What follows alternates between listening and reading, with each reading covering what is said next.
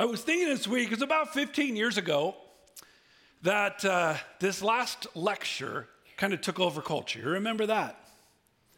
It was Randy Pausch. Randy Pausch was a professor of computer science who received a terminal diagnosis of cancer and given at the most 3 to 6 months to live. He was a professor at Carnegie Mellon, and Carnegie Mellon had this tradition that every year they would ask a professor to give a proverbial last lecture. And the proposition was like this: if this was the last word you'd ever share, if you were going to die and you had one final message, what would you say? A number of professors went before him, imagining a situation that Randy already found himself in. And so when it was his time to give a last lecture, his intention was to give something that would inspire his children and encourage future generations. It was a lecture that became an internet sensation, viewed by millions, and it became a best-selling book that was published in over 35 different languages. But as transformational as that lecture was, there's another last lecture I want to share with you. This last lecture was given far before the internet, but it's had far more impact. It's been read and remembered by generations and translated into over 2,846 languages.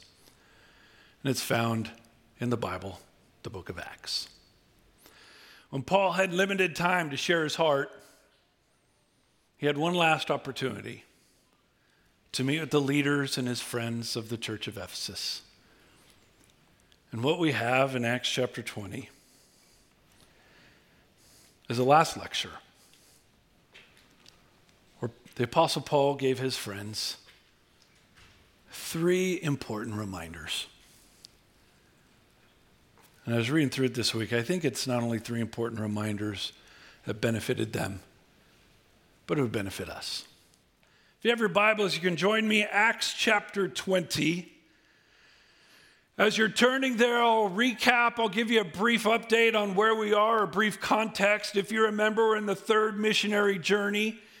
And Paul has already been in Ephesus, and there was this big brouhaha. After the brouhaha ended, the Apostle Paul continued up all the way through Macedonia in the top corner, all the way down to Greece in the bottom. And then there was a threat on his life, and so then Paul walked all the way back up and began all the way back because he wants to get to Jerusalem.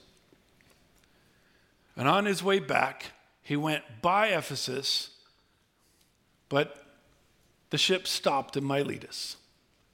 The ship stopped in Miletus as a port, probably to get someone off, probably to get other people on, and to pick up supplies for the next journey. And so while Paul was stationed in Miletus, he called his friends from Ephesus for one last message, one final encouragement, one last lecture.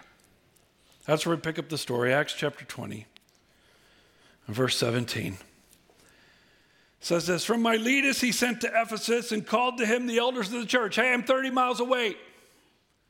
And for us, 30 miles isn't that big a deal. I drove in from San Clemente just this morning, 35 miles, not a big deal.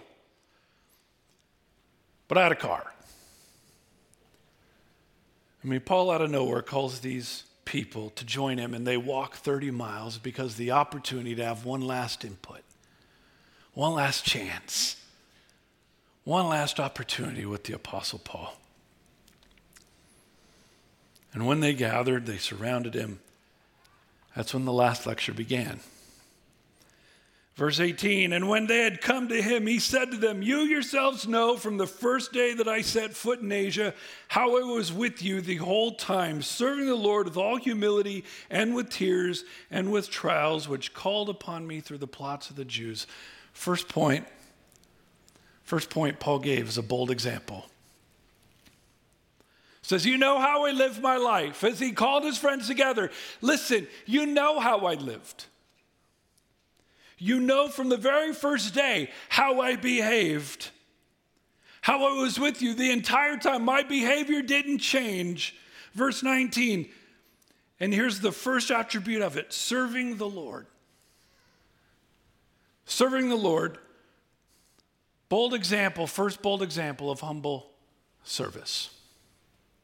First attribute Paul wanted them to recognize in his life, in his example, was humble service. Listen, he said, serving the Lord. I term serving. I was a slave. I was a servant.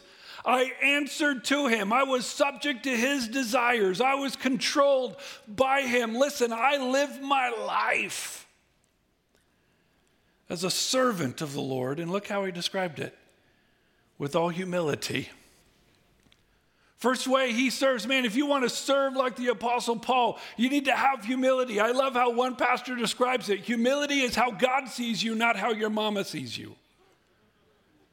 Our mamas, they see us with all of our opportunities, all of our gifts, all of our splendors, and they rarely see our struggles.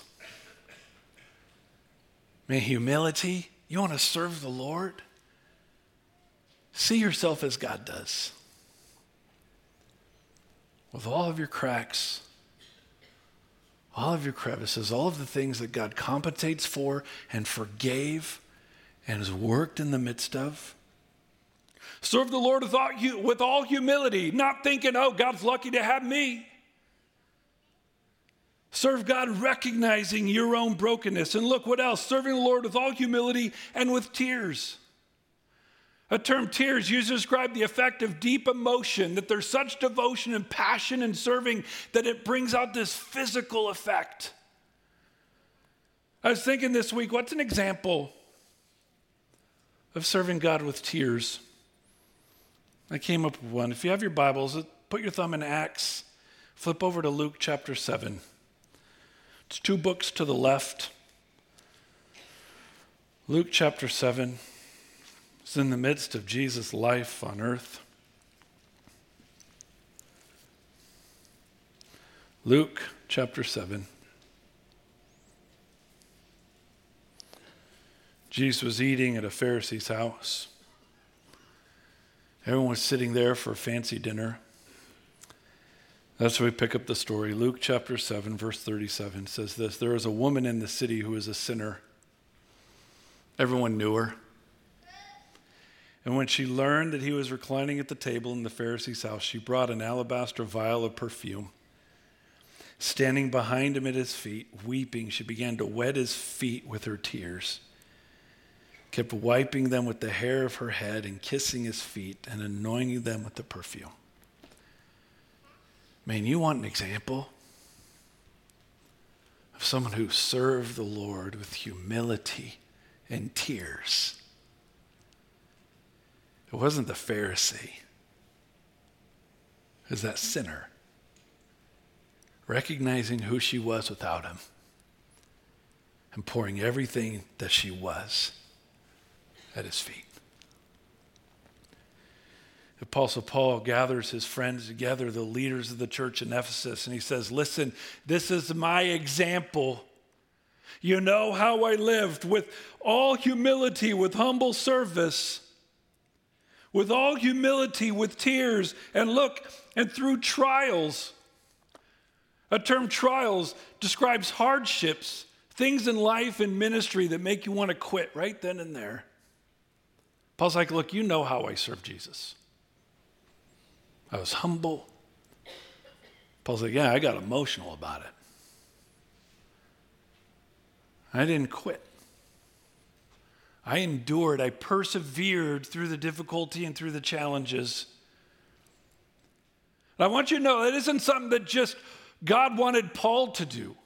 The Bible tells us this is something, an attribute that we should all have. Look at what James says. The brother of Jesus says, consider it all joy, my brethren, when you encounter various trials. Why? Knowing that the testing of your faith produces endurance, and let endurance have its perfect result. So you may be perfect, complete, lacking in nothing. Verses later, he continues, he says, blessed is a man who perseveres under trial. For once he has been approved, he will receive the crown of life, which the Lord has promised to those who love him. First thing Paul says, listen, you know my life. And the first characteristic of it was humble service to the Lord. No one would question Paul's commitment, who he served, who he lived for. But Paul continued, says, not just my example of service, but of teaching. Look at verse 20. It says, how I did not shrink from declaring to you anything that was profitable and teaching you publicly and from house to house. Second attribute is bold teaching.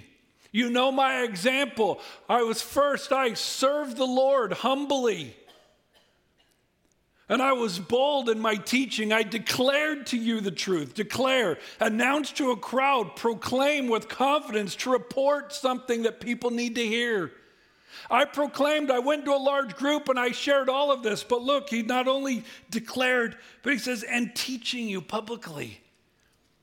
That term teaching, it's didactic, it's give and take, it's question and answer. Man, you know my life. I was serving the Lord and I was committed to teaching, interacting, having conversation, helping you see Jesus the way I did. I want you to notice what he focused on teaching too, by the way. Look at verse 21. Solemnly testifying to both Jews and Greeks of repentance towards God and faith in our Lord Jesus Christ. Now we know Paul taught about other things as well, because we have them in Scripture, but the two paramount things, the two foundational elements, the two things that Paul dug in deep, repentance and faith. Again, we defined this a few weeks ago. Repentance is acknowledgement of wrongdoing and commitment to a life change. Repentance is more than just saying, I'm sorry. Repentance is an acknowledgement of wrong and a commitment to make a change of direction. Man, when Paul was teaching, he was focused on repentance and faith. Faith, the term, it means more than just intellectual agreement. It refers to knowledge, but includes a conviction. Man, you have such belief in the truths of God that it dictates the steps that you take in life. Paul is so dedicated to the truths of God, repentance and faith. Look how he describes it. Look down at verse 25. He says, as a result, behold, I know that all of you among whom I went out preaching the kingdom will no longer see my face. Therefore, I testify to you this day that I am innocent of the blood of all men. For I did not shrink from declaring to you the whole purpose of God. Paul says, I know this is my last lecture, and I have nothing that's left unsaid. I have no regrets about what I've said to you, and I have no regrets of what I haven't. I love that. He says, I didn't shrink away. I didn't waste an opportunity. I didn't hold back. Every opportunity I had, I declared to you the truth of God, focused on repentance and faith. And again, we know Paul dabbled in politics, and we know Paul dabbled in morality, but Paul focused on repentance and faith. I was wondering this week, what's the main source and focus of my teaching? Not necessarily from the pulpit, not my preaching, not my sermons, just in life. Man, Paul's ministry was more than just what he did in the synagogue. Paul's ministry is in the marketplace. Paul's ministry was house to house, working within the lives of others. What's the focus of my teaching as I live my life? What's the focus of yours? When you're lecturing your children, guiding them for the future, what's the foundational lessons of your life? When you're guiding your grandchildren, interacting with people and culture, what is the main source you use? The main truth you you share. Paul says, listen, I know my time in Ephesus is wrapped up. I have zero regrets because of how I live my life. Humble service, bold teaching. And then last one, absolute submission. Look at verse 22. It says, and now behold, surprise. Every time you see that word behold, you circle it. It's not something you're expecting to see. And now, behold, surprise, don't miss this. Bound by the Spirit, I'm on my way to Jerusalem. I don't know what will happen to me there, except verse 23, that the Holy Spirit solemnly testifies to me in every city, saying that bonds and afflictions await me. Paul says, now I'm bound by the Spirit. The term bound, he's compelled by the Spirit. He's being directed by the Spirit. There's no avoiding what the Holy Spirit's telling him. He says, every time I stop in a city, the Holy Spirit reminds me in my heart there's going to be trouble in Jerusalem. Paul says, I'm going anyway. Man, Paul is so great at hearing the Holy Spirit and obeying his direction. You remember what happened in Acts chapter 16, a few chapters back?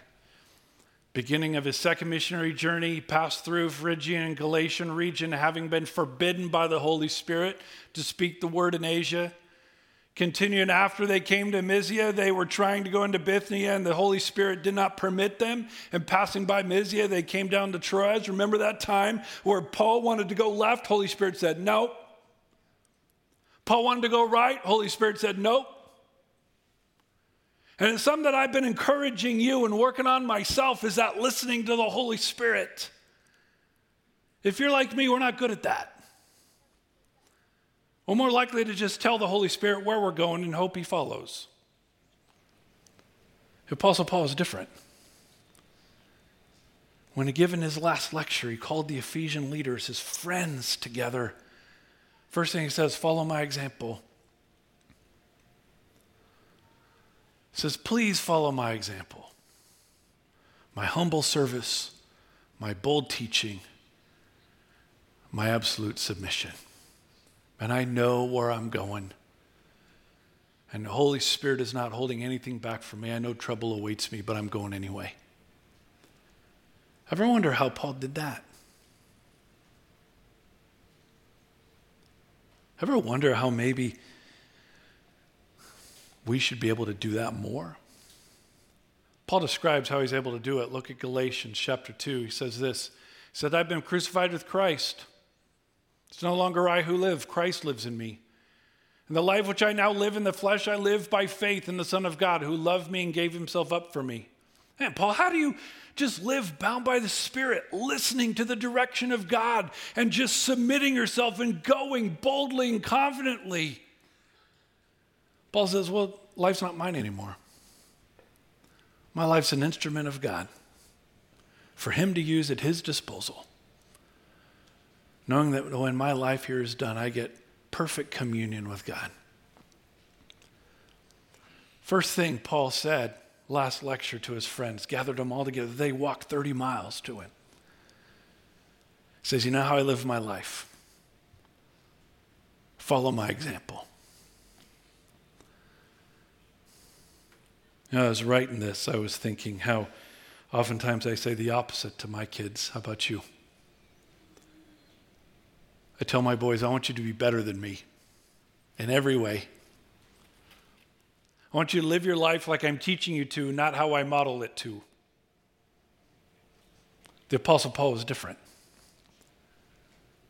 Apostle Paul says, no, I want you to model your life after me. As leaders of his church,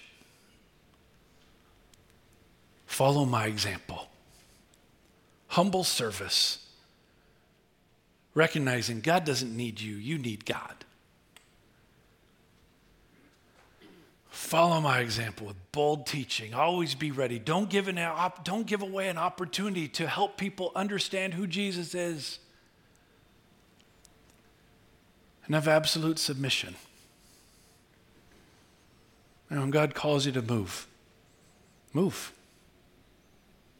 When God calls you to stay, stay. When God calls you to live in comfort, enjoy it. When God calls you to endure trial, do it.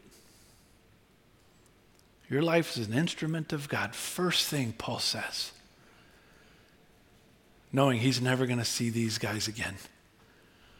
Follow my example. Be committed to the Lord. Preach his word. And just be obedient to what he says. This lecture's not done. We got to keep going. There's a lot more to this farewell address. We need to pick it up. Let's keep going. Let's look down at verse 28. After he says, follow my bold example, the next thing he does is give a clear warning. Look at verse 28. He says this, now when everything's done, he says, be on guard. A term, be on guard, it's pay attention, be on the lookout, stay alert. A term is often used for a guy who stands on top of the wall, a watchman, who stands at the gate waiting for trouble. And as soon as trouble comes, he sounds the alarm. This person always has to be awake, always has to be alert, always has to be watching. Paul, in his last lecture to these people, he says, number one, follow my example. Number two, here's a warning. Be alert, be ready, keep your eyes open. And look what we're supposed to watch out for. He says this, be on guard, number one, for yourselves. Number two, for the flock of God. Man, what an important reminder for us. Be on guard, watch out for trouble. We're always watching out for trouble for culture, for sinners, for government, for children, for churches, for leaders. He says, be on guard for yourselves. Watch out for your failures. Watch out for your temptations. Be careful in your life. Man, it just takes one stupid decision, right? To wreck a family, undermine a ministry, discredit the gospel. All of us are just one dumb decision away. Paul says, be on guard, watch out. Not just be on guard for yourselves, but look what he says, and for all the flock among which the Holy Spirit has made you overseers to shepherd the church of God, which he purchased with his blood. Paul talks to the leaders. Listen, you need to protect these people. How come these people are so important? Look at what he says. He says, God purchased them with his own blood. God bled for them. God loves this church so much he bled for them. Paul's looking at the leaders. If Jesus bled for these people, what's your excuse to not? If Jesus bled for these people, Paul gathers the leaders of the church, his friends. He spent 3 years with these people. Be on guard, number one, for yourselves. Number two, for the flock of God. If they're so valuable that Jesus saw fit to bleed for them, well, now you have your example. Well, what are you supposed to be on the lookout for? Be on guard. Look what he says, verse 29. I know that after my departure, after I leave, savage wolves will come in among you, not sparing the flock. I know as soon as I leave, once people know I'm gone, savage wolves will come in. That term, people who exist outside of the church. They're heavy-handed, fierce, cruel, unrelenting. People from out there will start preying on the sheep here. Paul says, leaders, number one, be on guard for yourselves. Number two, for the sheep of God, and you better protect them from out there. But then look at verse 30. It says, and from among your own selves, leaders of the church,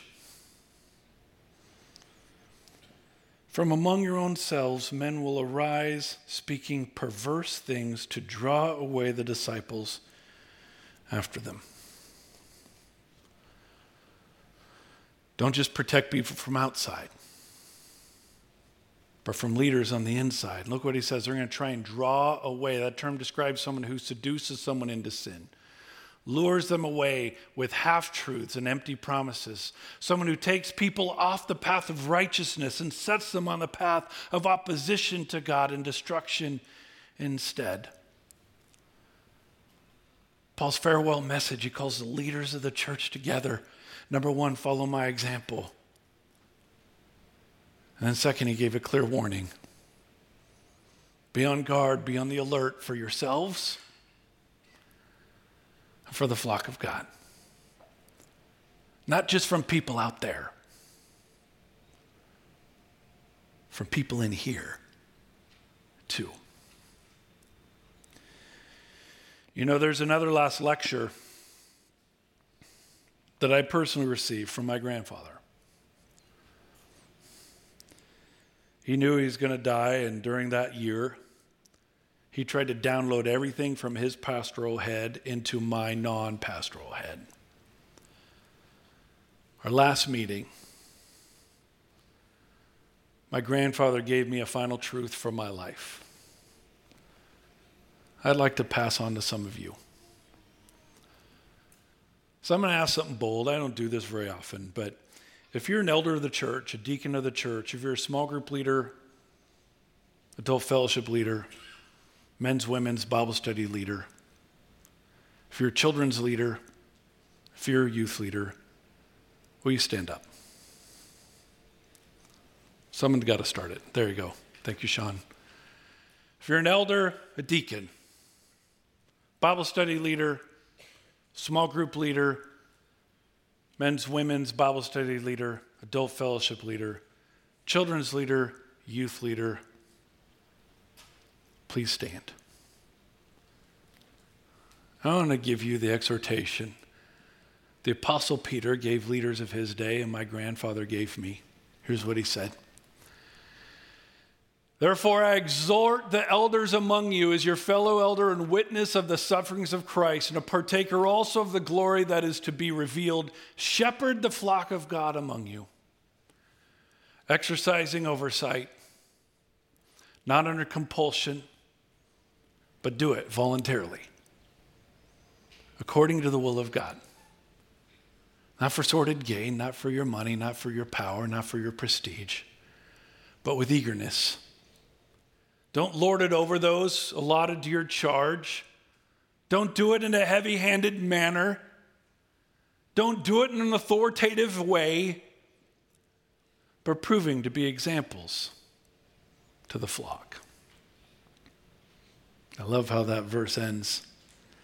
It says, then when Jesus comes, you'll receive the unfading crown of glory.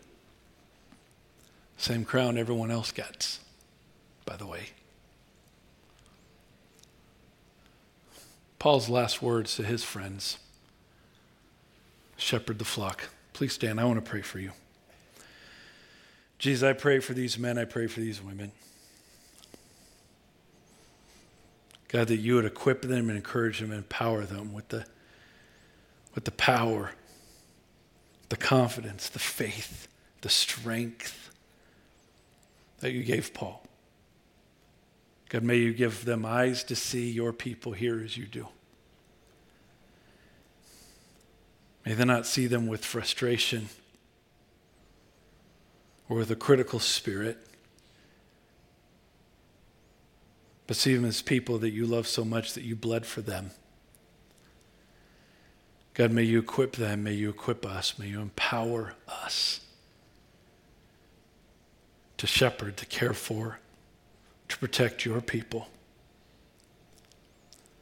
We pray all these things in Jesus' name. Amen.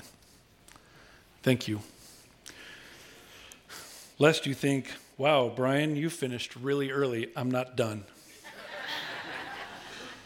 Because Paul's not either. There's one last part to his final word. Paul gave a bold example, a clear warning. Then he finished them with a powerful commendation. Look at verse 32. It says, and now I commend you to God. That term commend, I give you. I hand you over. I release you. God gave me stewardship over you for a time. I'm giving you back. I commend you to God, to the word of his grace.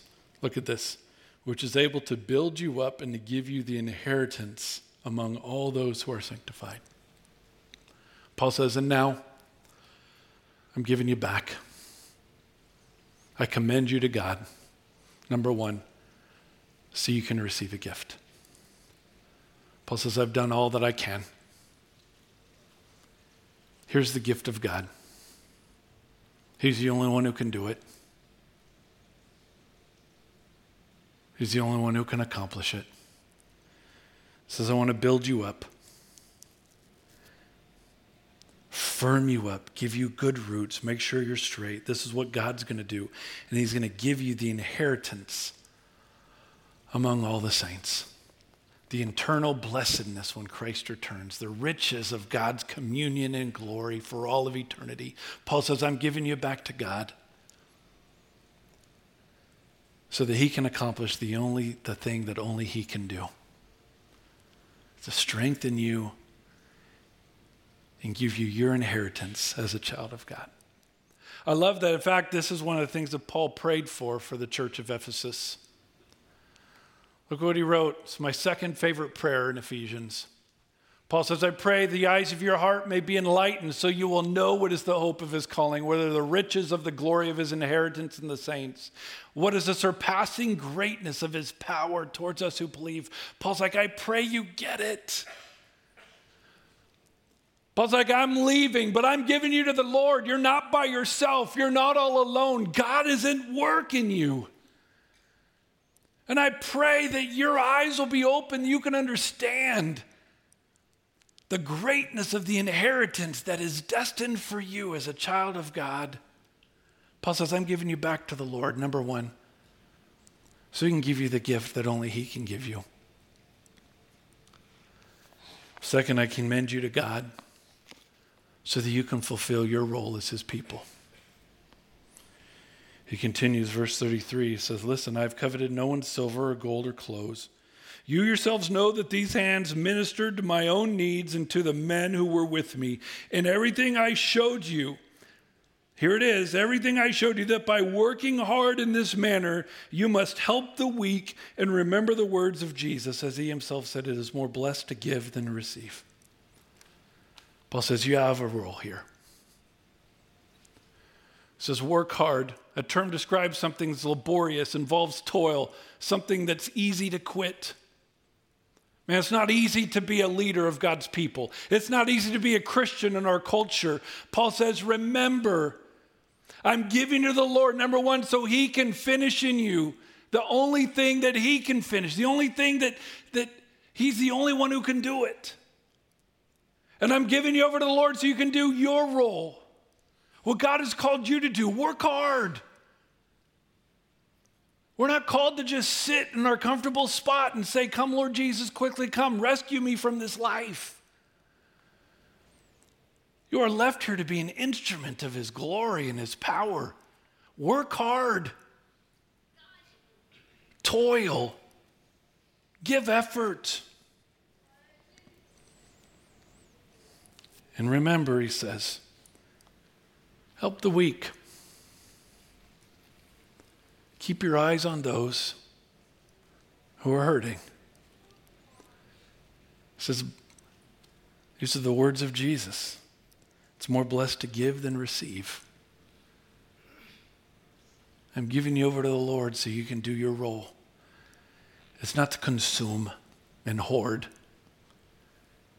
It's to work hard and share.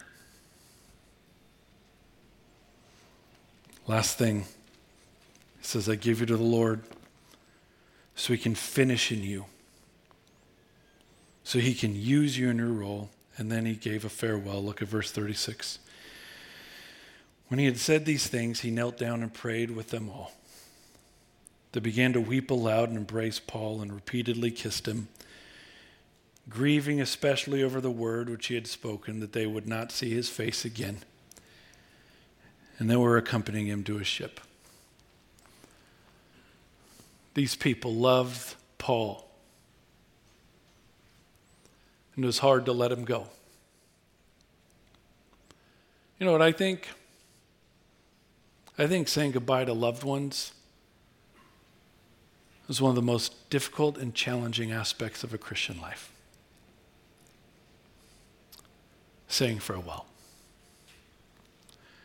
It requires faith. There would be no Zoom meetings, no emails, no texts, no FaceTime. When they kissed him goodbye at the ship dock, they were kissing him goodbye forever. They were away from his strength, his encouragement, his guidance. There'd be a hole left in their hearts and in their lives. Have you ever had to say goodbye to someone? They seem to just rip a hole in your heart. I think one of the most challenging steps of faith a Christian will ever have to take is saying farewell. I was at a conference years ago where a famous pastor was talking about how he had just had to bury the first person in his life that he loved dearly, his mom. First time he'd lost someone dear to his heart. And it rocked his faith. It shocked him. It surprised him. It was the first time you put someone in the ground. If you ever question the reality of heaven, it will consume you at that point on. Saying goodbye. One of the most challenging and difficult steps of faith a Christian will have to take. But that's why the Apostle Paul gave us these words in Thessalonians. Look what he says. Brethren, we do not want you to be uninformed, brethren, about those who are asleep. So you will not grieve as do the rest who have no hope. I know you're going to grieve. You're just going to grieve differently. For if we believe that Jesus died and rose again, even so God will bring with him those who have fallen asleep in Jesus. For this we say to you by the word of the Lord, that we who are alive and remain until the coming of the Lord will not precede those who have fallen asleep. For the Lord himself will descend from heaven with a shout, with the voice of the archangel, and with the trumpet of God, and the dead in Christ will rise first. Then we who are alive and remain will be caught up together with them in the clouds to meet the Lord in the air. And so we shall always be with the Lord. Therefore, comfort one another with these words. You know, my grandmother grew up a child of a missionary, always having to say goodbye to her parents for long periods of time. My great-grandmother was one of the first female medical doctors licensed in the U.S. and then went to Central Africa and took my grandmother with her.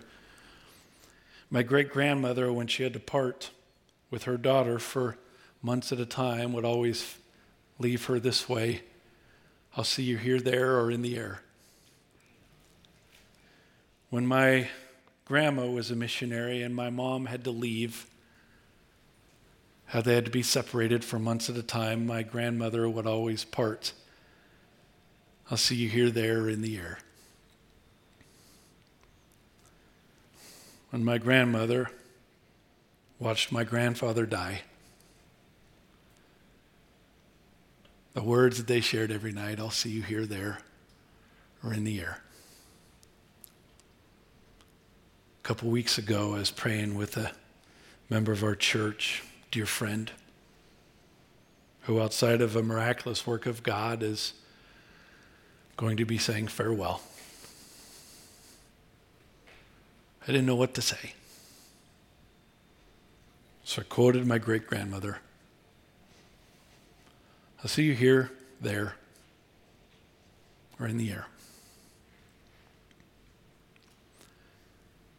I think one of the best things Paul gave in this last lecture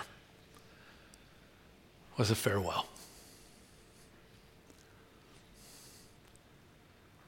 And a promise. Even though we part, it's not forever. That we all are part of the kingdom of God, just waiting for inheritance. Paul's last words, man, he had one moment. He called all the leaders together, all the people, all of his friends, gave them one last lecture. Paul says, follow my example. Be faithful, work hard, be humble. Number 2, man, be on guard for yourselves and for one another. And thirdly, give a commendation. Be ready for the work of God.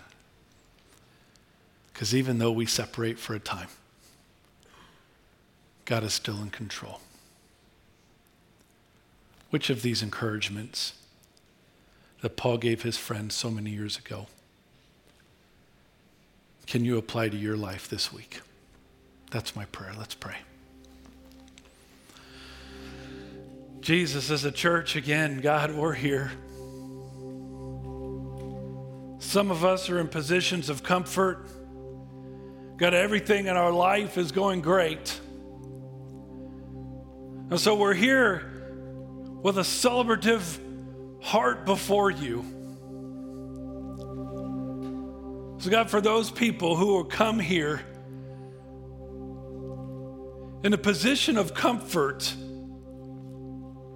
opportunity, God, I pray you'll inspire them, empower them, embolden them to use their position to serve others, strengthen your church, protect the flock, and humbly and proudly serve you. God, for people here